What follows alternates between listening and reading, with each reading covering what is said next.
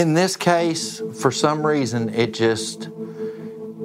I'm not going to say we took it more serious, but there was just something about this case that didn't seem right.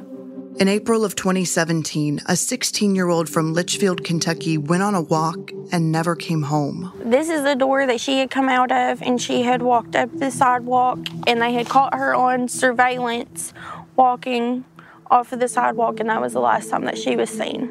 More than 40 years ago, on the other side of the country, 3 bodies were discovered inside Cabin 28 at the Ketty Resort in Plumas County, California. There were 3 people bludgeoned and bloody on the floor in her cabin where she lived. In the mountains of eastern Kentucky on a cold, snowy day in 1982, a little boy went outside to play and seemingly disappeared. And I went up Callis to answer the phone.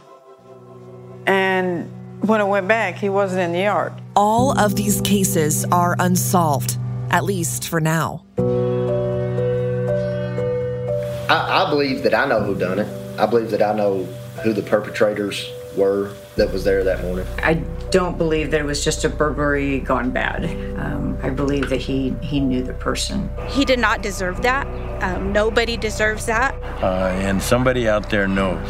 I just think it's time for the family to have some peace, a little bit of closure. I will work this case until the day I can't work it anymore. I don't believe he's dead.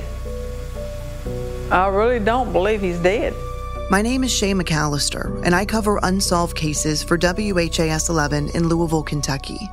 Back in 2019, I spent a lot of time in Bardstown, Kentucky, sharing the stories of 5 unsolved crimes in and around the self-proclaimed most beautiful small town in America.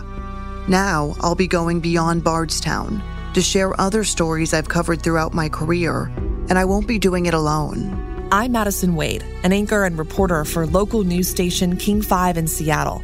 Like Shay, one of the focuses of my career has been digging into cold cases and unsolved mysteries, bringing awareness to stories the public might have forgotten about. 20 years goes by pretty quick. I mean, for me, it's just hard to believe that it's been that long, but I know for the family, it's not quick. This season of Beyond Bardstown will look a little different than the past 2.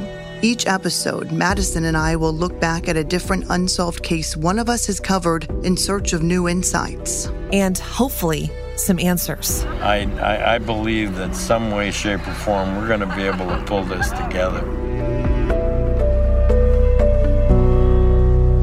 This is Beyond Bardstown Unsolved, available now.